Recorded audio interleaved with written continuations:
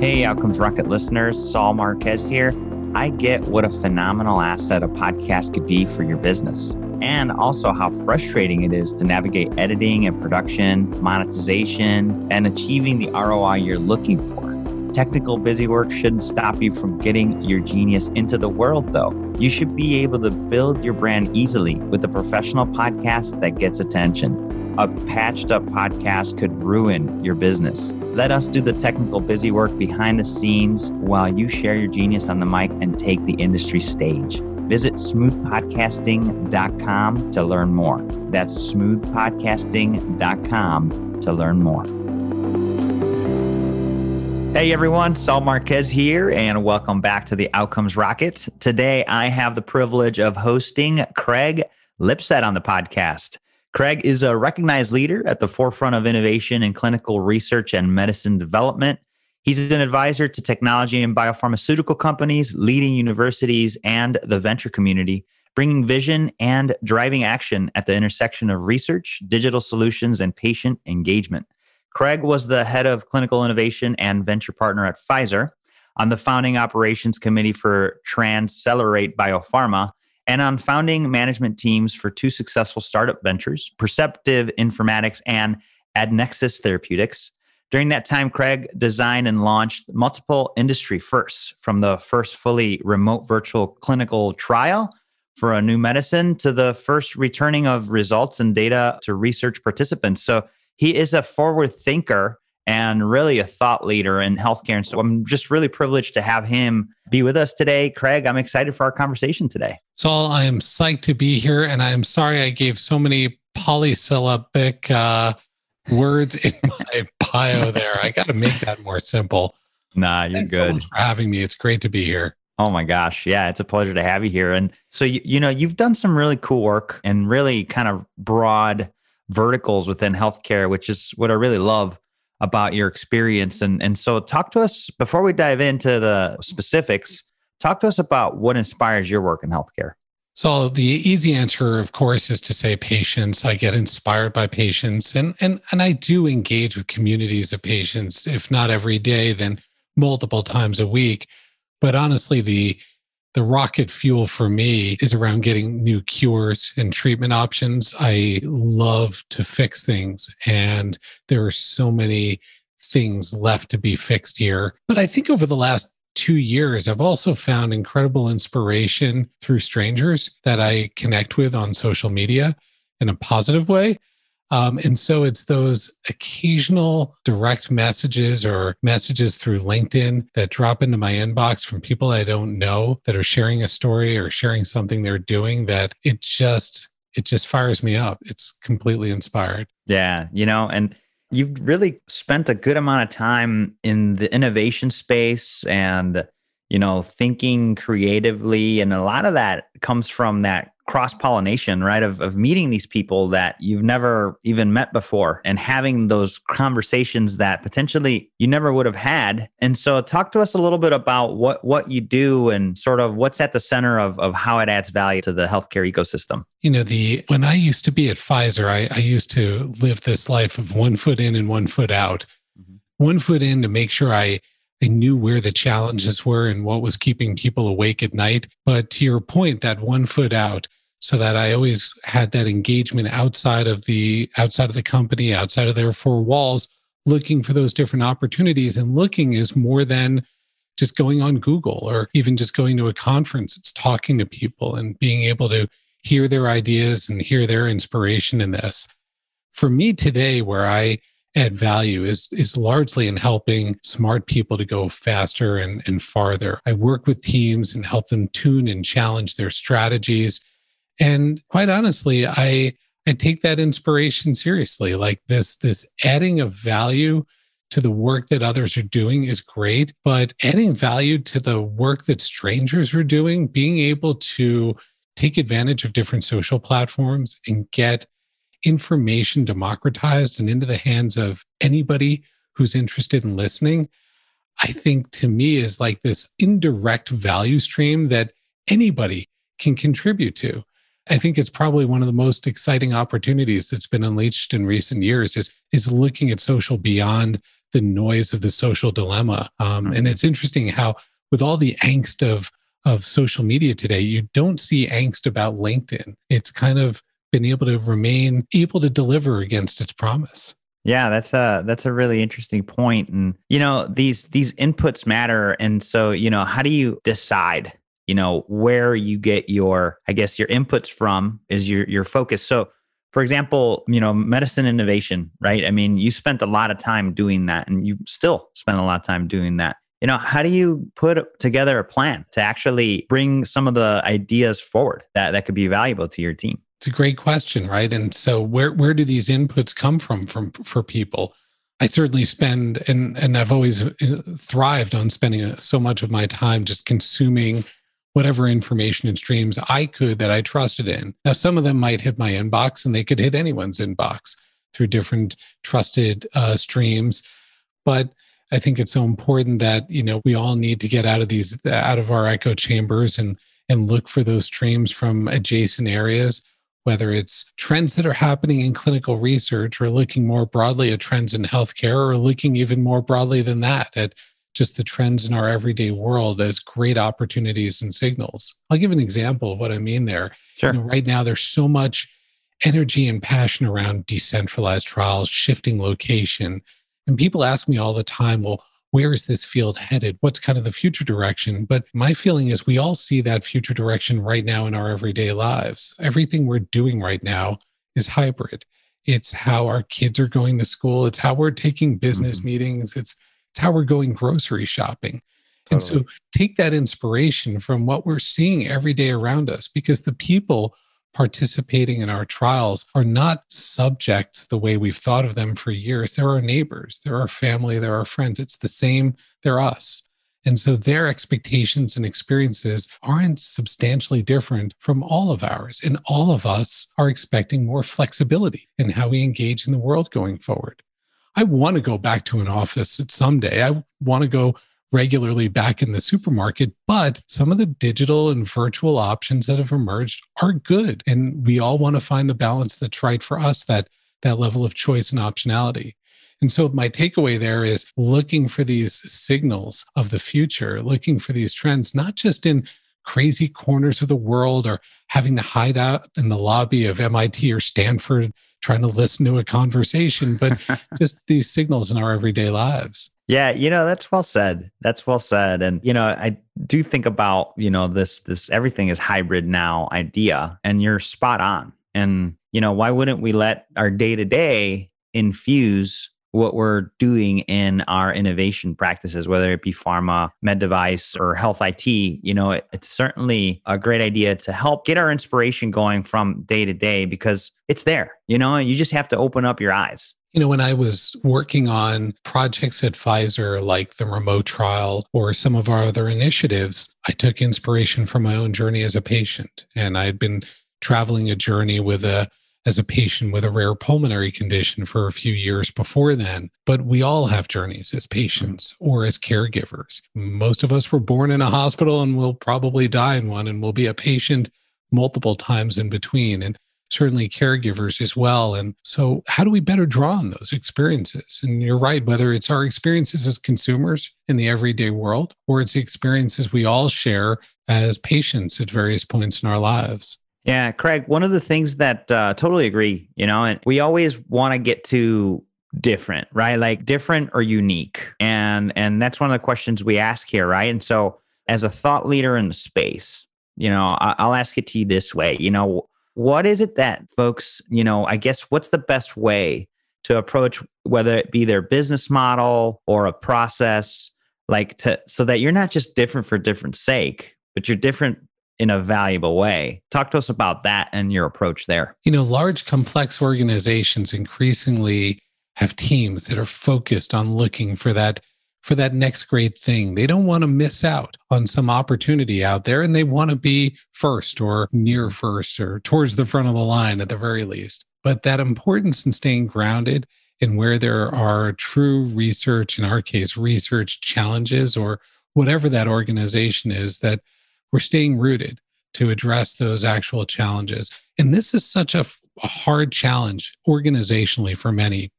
If I have my business owners who are the closest to the challenges, if they have to own innovation in that space, it's hard for them. It's hard for them to see big and expansive and to look beyond our walls. But if I lean too hard the other way and I have ring-fenced, isolated innovation teams that can run off and do whatever they want, well, they're not necessarily connected back to the business. They're not necessarily going to bring back confidence that they're really solving a specific challenge or just making change happen for the sake of change. Right. So I think for many organizations, it's this careful balance, this dance between staying close and aligned to business challenges while also being able to be expansive and to look beyond. And I think that's really hard for individuals. It really is. It's a challenge. And, I know you've done kind of the Pfizer, leader role, and you've done work outside as an individual influencer. And so it's great to hear your feedback there on what a lot of us could be doing in the realm of thinking outside of the box while keeping that business running, because, both of them are really important.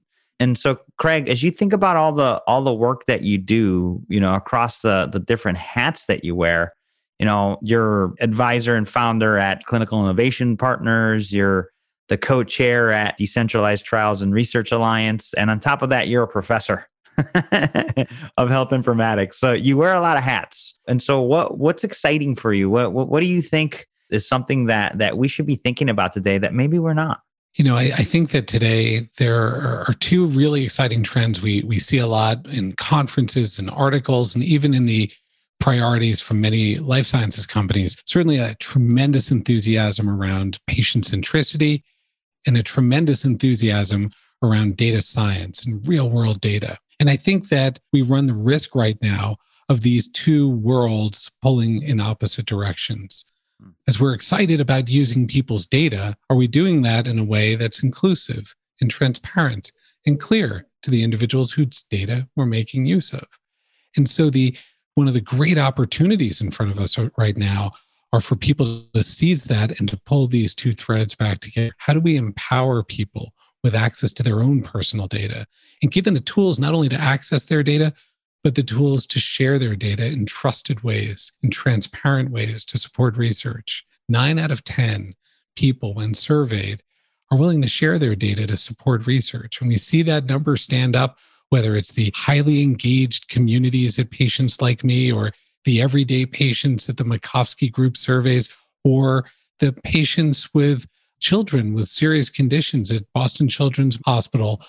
I think this opportunity to advocate for and advance solutions where patients are data enabled and given that trusted tool and that trusted environment to share their data to support research is going to be transformational. And it's going to pull these two trends around patient centricity and data sciences back together. Yeah, that's really interesting. And so as it relates to trials then, Craig, I mean, what's something that you're seeing that is promising for the future? What are you excited about there?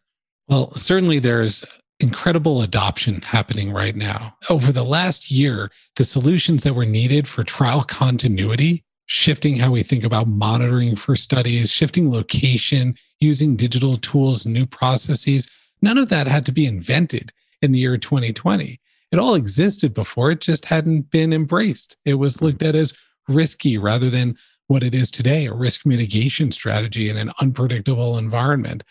And so the exciting thing today, right now, has been to watch organizations consume these opportunities, embrace them, and commit in terms of adoption. But we have to have something beyond this horizon. I can't sit here and say, Saul, the future is telemedicine and clinical trials. That's not the future. That was our past. That was our future. Now it's our present. That was a very bad time travel statement, but I think your audience hopefully followed that. To me, where the future is going is we've seen the opportunities with master protocols. We've seen the opportunities for coordination in how we do research. In fact, recently, Janet Woodcock from the FDA spoke on this point when reflecting on where did the learnings come from during the pandemic, during COVID, around the therapeutics that we were looking at. Well, in the US, we had 1,000 flowers blooming where every investigator wanted to run their own COVID trial. All of them were underpowered and most of them yielded very little learning. Whereas in Europe, you had these coordinated master protocols. And some of this was already planned for. The World Health Organization had a pandemic master protocol ready to go. If your audience isn't familiar with a master protocol, instead of having an individual study written, created, databases pulled together, site networks pulled together, just to look at one drug for one medical condition, a master protocol creates shared sustaining infrastructure. It lets us test multiple drugs under one protocol framework, one network of sites, one protocol, one data management plan. And when we operate that way, we have just radically better efficiency and the opportunity to help patients get randomized to the arm that makes the most sense for them. I'll give one example of where this thinking could have helped us last year. We were all anxiously watching these first two vaccine trials from Pfizer and Moderna. And the two protocols are nearly identical. They're written for the same population. They're looking at the same endpoints. They started within a couple of weeks of each other, and they ended within a couple of weeks of each other. And both of them had patients being randomized 1-to-1 to either get the vaccine or to be in a control arm with a placebo. Each of these studies enrolled 20,000 some odd people in the US alone just to receive a control arm, rather than envisioning what a master protocol could look like where two vaccines can be tested and have one control arm in a more coordinated way. It makes sense. It just takes some planning and some coordination and a willing to collaborate. But we're seeing it. We see it in oncology right now. We see it in breast cancer research. We see it in lung cancer research. And I think we're going to see much more of this in other disease areas. Yeah, it is exciting, Craig. And, I had an interview, call it a month ago, where a gentleman from Medidata was on, and they have their AI arm. It's called Acorn. And he was talking to us about how for the control placebo arm, they successfully ran with a data set. So there wasn't even patients. It was a data set. And they were able to get 2 FDA approvals off of this data set. That's unbelievable, right? I mean, I was just floored when I heard about that. And now you're, again, talking about hybrids, right? Because that's not going to be the lane that everybody travels down. It might have its applications. So now what you're offering is exciting too, because with this master protocol is what you called it, right? That's right. You're able to, why didn't that happen between Pfizer and Moderna? I didn't even think about it, but I don't live this world. It was a race. And look, sometimes these things take a little more time up front for planning, but maybe it moves the finish line closer on the other side. But it's hard to see that, right? If there's a little bit more time that's needed up front for first patient, that's a hard sell inside of a lot of organizations. But this shift around control arm, I really think that over the next 3 to 5 years, the number of studies that are randomizing 1-to-1 and an active to a control are just going to become a legacy. You mentioned around control arm alternatives. And today, so actually some of the control arm alternatives date back to Transcelerate and some work that actually even the team at Pfizer had done around just reusing the control arm patients from one sponsor study. And so if one sponsor has created a control arm, and these are the patients that didn't receive any intervention from Pfizer or someone else, can that data be reused for someone else's study? And so you saw that with Transcelerate, and you saw that with Medidata's core platform. And then you started to see, with the availability of real-world data, how might we create new control arms using electronic health record data for patients? It's great. It's more contemporary than a control arm. It's not quite as structured and clean, but it has its advantages. And now we're even starting to see this third generation. Well, there's sort of a 2A generation, which is, can I engage with patient communities and invite patients to share their real world data to create control arms? The advantage there is, instead of using just aggregated de-identified data, if I'm going through a person with their permission, I can get a biospecimen, I can get PROs, I can get other data that maybe I couldn't get if this was just pulling from an aggregated data set. But I think the last tranche that we're seeing now is this notion of digital twins. And can we take the patients in our active arm and create a digital twin for each one of them, where your digital twin will be your own control in the trial. And this idea of digital twins wasn't invented by pharma. It's been used for years in aeronautics and the automotive industry. You take an engine and you use enough sensors on it so you can create a digital version of it that you can monitor everything about it as if that engine was in front of you.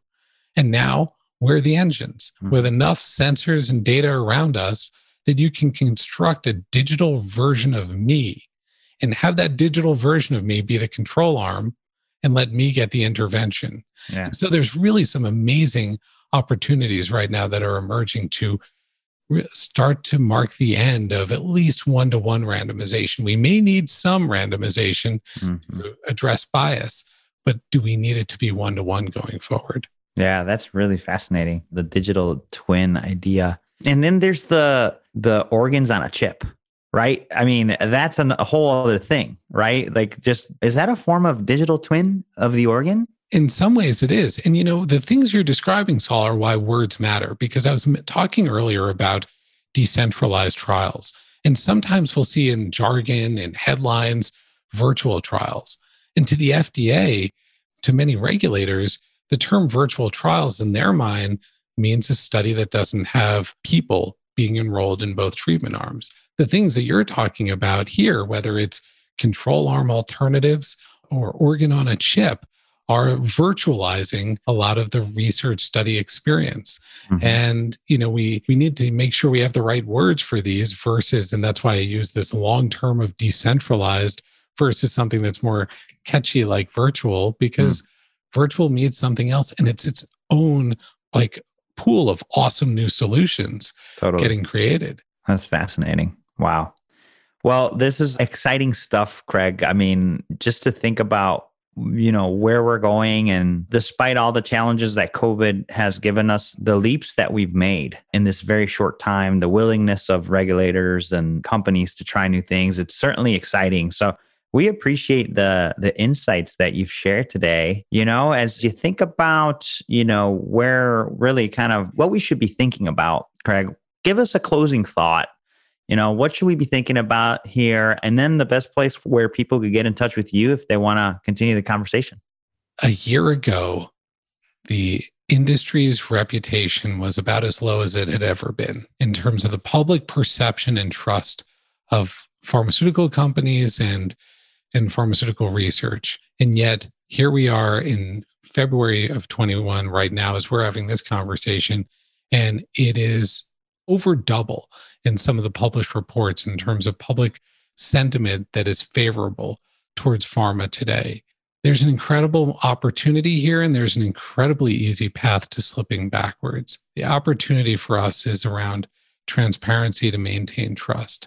And so I was setting this up a little bit before as we're talking about how we use people's data. There is a huge amount of angst in the community, especially among the younger generation, about how their data is used or misused. They're smart, they're savvy, they're aware, and they know when their data is being taken from them and used in a certain way that is inconsistent with their wishes, and they will reject that. And so when we're doing work for good, that's positive, using people's data, we should celebrate it. We should be fully transparent and make people as aware as they want to be because it's good. And if we're using people's data in a way that we don't think we should be transparent, then we should stop using their data in that way. It's a great litmus test for all of us to make sure that we're doing right with people's data. And if we aren't willing to be transparent, then we shouldn't be touching it. I think to me, this is one of the great crossroads for our ecosystem, for our industry right now.